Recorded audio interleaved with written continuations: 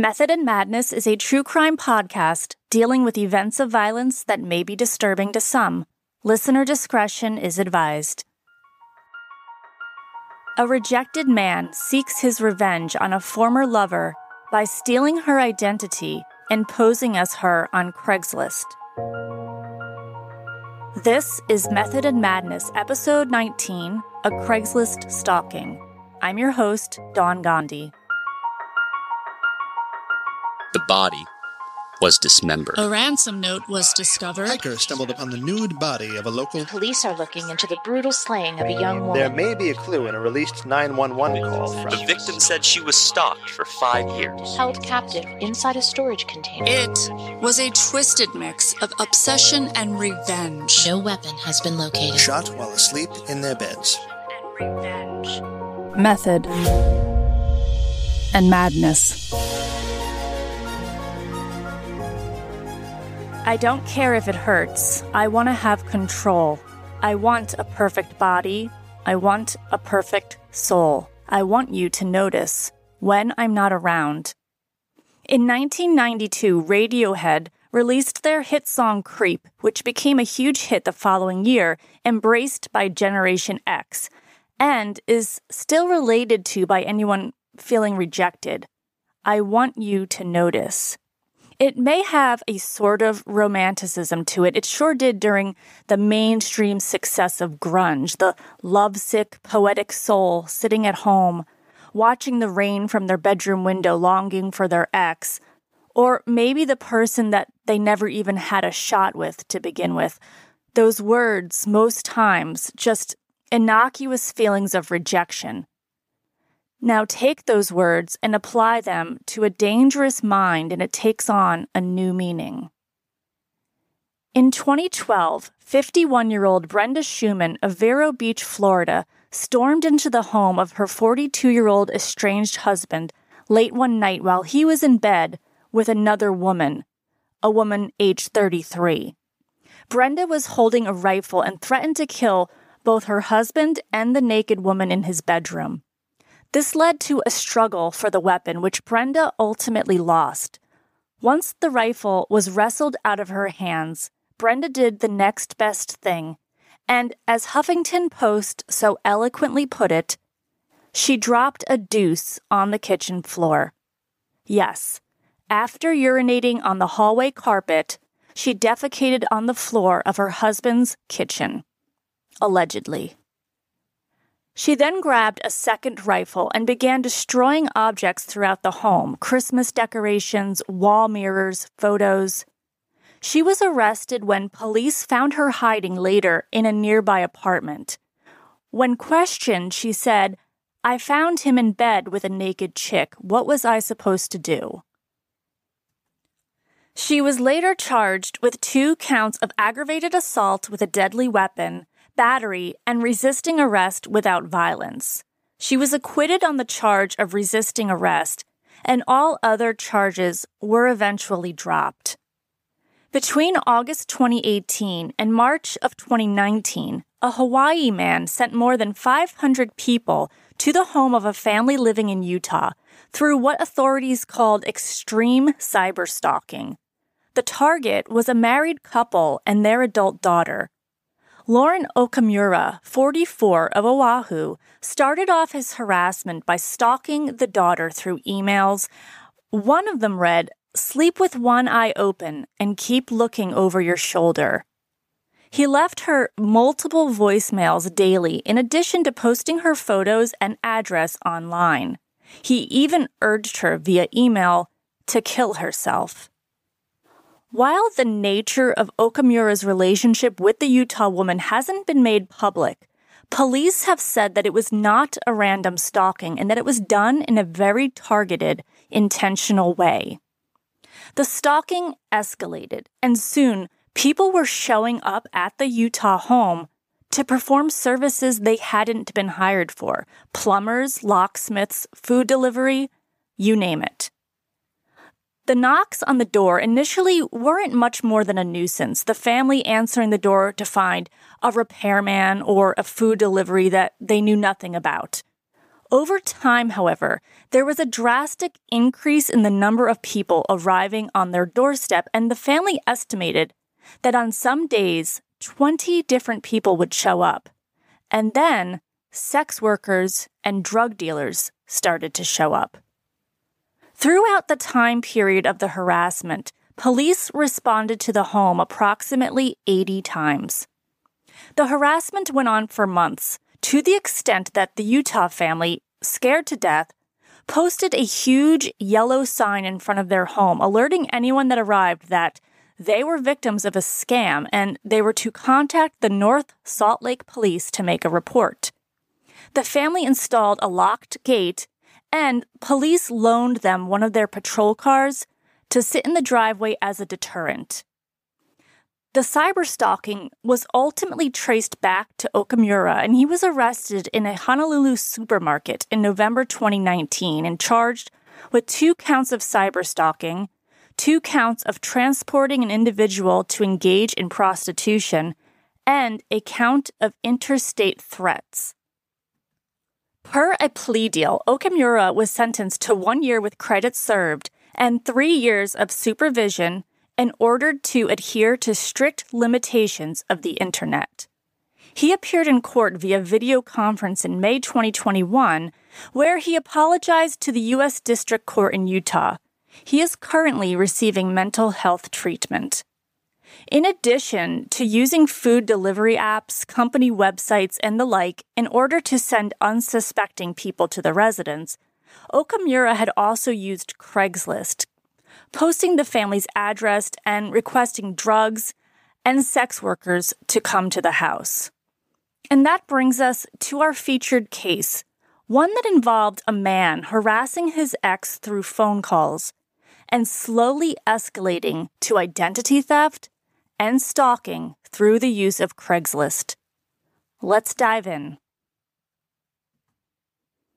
A 64-year-old woman in Virginia was living in constant fear, distress, a perpetual state of anxiety.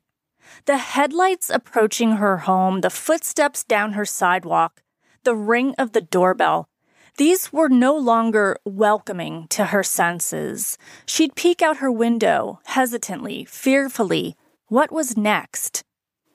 The locks, the gate she had installed, the no trespassing signs weren't even helping, particularly when a man with a crowbar showed up and pried his way through the gate. She wasn't a prisoner in her own home. She was a target for harassment, for an intentional assault, for people to come and go as they pleased. Court documents refer to the woman only by the initials LM, and to ensure she doesn't receive any more harassment, I'll refer to her as the same. In 2011, LM was dating a 51-year-old man, Kenneth Cuban, who worked at the Library of Congress as a film preservationist.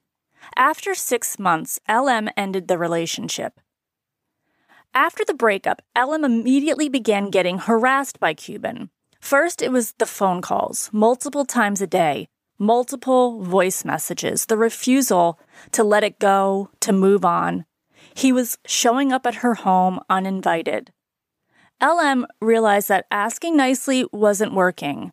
Standing up to him wasn't working. So after weeks of phone calls, she changed her home phone number to one that was unlisted. Cuban just wasn't having that. It enraged him. After all, in his mind, he should be able to contact her anytime he wanted. He retaliated by contacting Verizon and informing them that LM had died. Her phone, internet, and cable were shut off, and it took her a month to get the issue resolved and to have her services reconnected. Cuban then called LM's workplace and had her pulled out of a meeting to inform her that her home was on fire.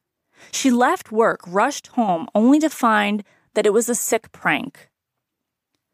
LM did what she could to stop the harassment. She filed a restraining order against Kenneth Cuban, but restraining orders generally only work on people that are rule followers, and Cuban wasn't about to follow any rules. He was about to find a loophole. Maybe he couldn't be within a certain amount of feet of LM or her home, but that didn't mean she would be rid of him. Shortly after the issuing of the restraining order, LM began getting visitors to her home in Virginia, men knocking on her door who told her they were there answering her ad on Craigslist, men who were there to buy pornographic videos, and men that were there for sex. Of course, LM hadn't posted any ads on Craigslist and sent the men away. The situation then began to escalate even further, men showing up that had traveled across states to get there, and some who refused to leave. LM called the police to her home, and in all, they responded dozens of times during this period of harassment. Meanwhile, LM began scrolling through Craigslist looking for the ad, and she found it on the casual encounters section. The post read, "Senior lady, woman for man, 66 Virginia. I'm a senior lady who is looking for some fun and adventure in my life. Would like to meet a gentleman that is in his 50s, that is hung, and that can give me pleasure. Please reply with a picture and I'll reply back. ASAP for a real person." LM flagged the posting as inappropriate, but another post would pop up, and she'd flag that one again and again. In fact, flagging the inappropriate ads became somewhat of a part-time job. The men continued to flock to her home. They jumped the fence and walked to the front door, and LM tried to protect herself as best as she could by installing security cameras, a security gate, and multiple signs that alerted anyone on the premises that they were uninvited and were trespassing. Police were called in and would literally chase many of the men away. The signs were not deterring them. LM telling them to leave her property wasn't working, and there was a reason why.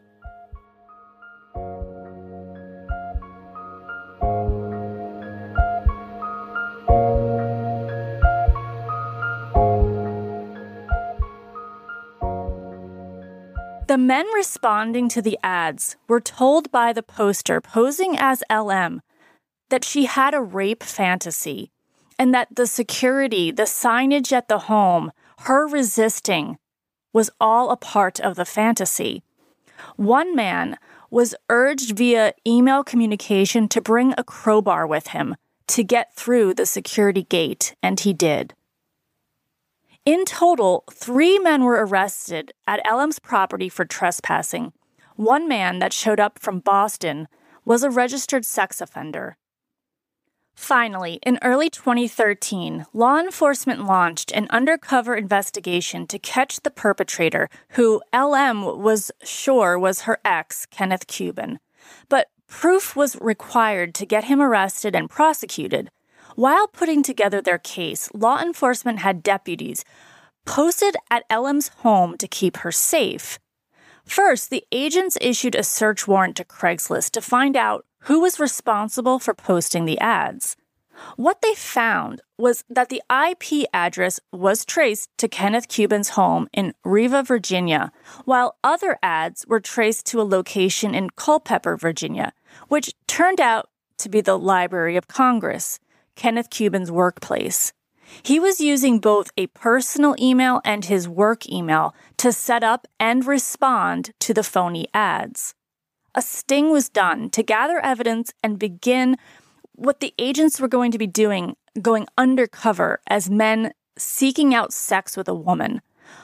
While undercover, they started responding to one of the Craigslist ads using 3 different email addresses to make it appear that it was 3 separate men. One agent sent a message to the poster on January 31st, 2013, saying, "I'm just getting done for the day. Can we meet up?" The poster responded from a Yahoo email account posing as LM and said, "Sure can. Here's my address and gate code.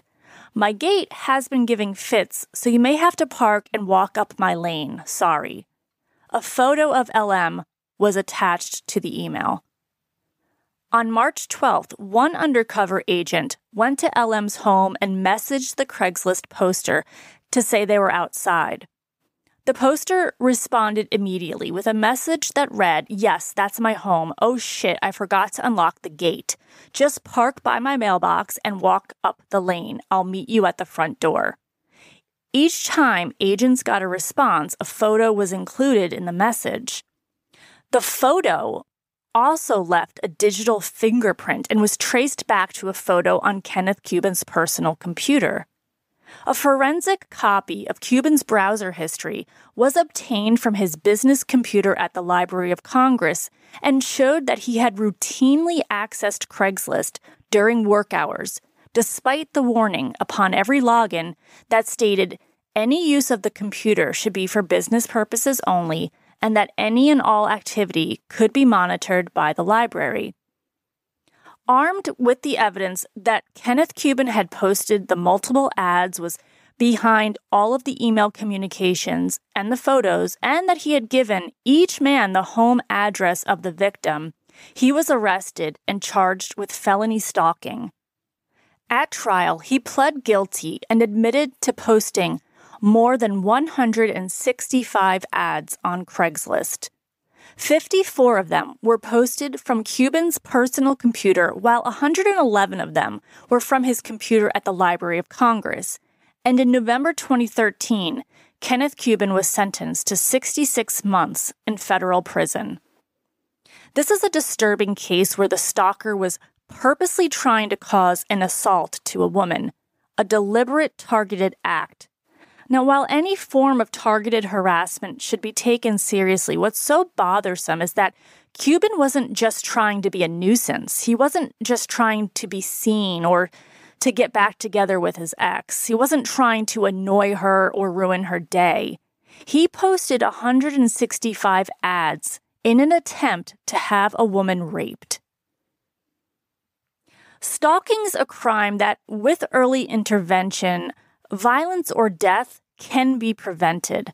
LM was incredibly fortunate that she was not physically harmed during her time being terrorized. According to the Recon typology of stalking, intimate partner stalkers are at an increased risk to their victims. They're more likely to physically approach their victim. Their harassment is more likely to be insulting and threatening.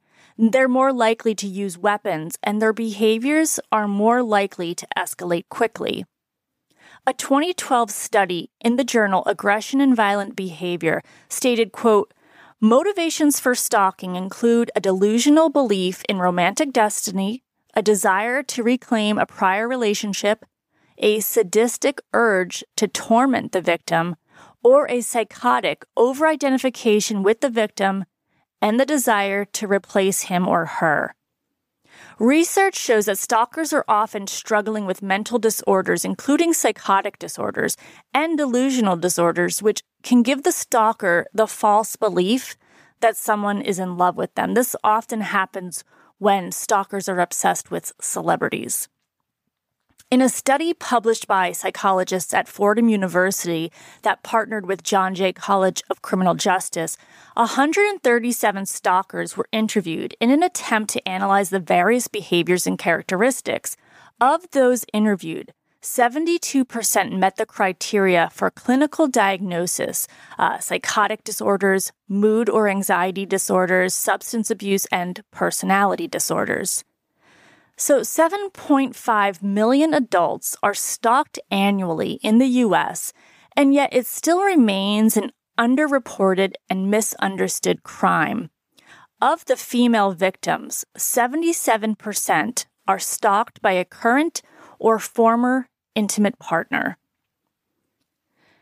If you're a victim of stalking, there are steps you can take to keep yourself safe. Experts say that documentation is key. Log everything, file a police report, and preserve any evidence you can. For more resources, please check the show notes for this episode.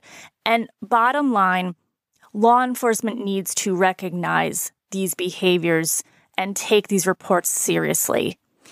There's also training that law enforcement can take, so please, if you need to, urge local law enforcement to take these trainings. I'll also put that information in the show notes. Thank you for listening to Method and Madness. This is an independent podcast, so if you like it, go ahead and leave a 5-star review. It really does help. You can find me on Twitter at MethodPod and on Instagram at Method and Madness Pod. If you have suggestions for future episodes or you just want to say hi, please email me at methodandmadnesspod@gmail.com. Method and Madness is a true crime podcast dealing with dark and disturbing subject matter. For crisis support, text HELLO to 741-741.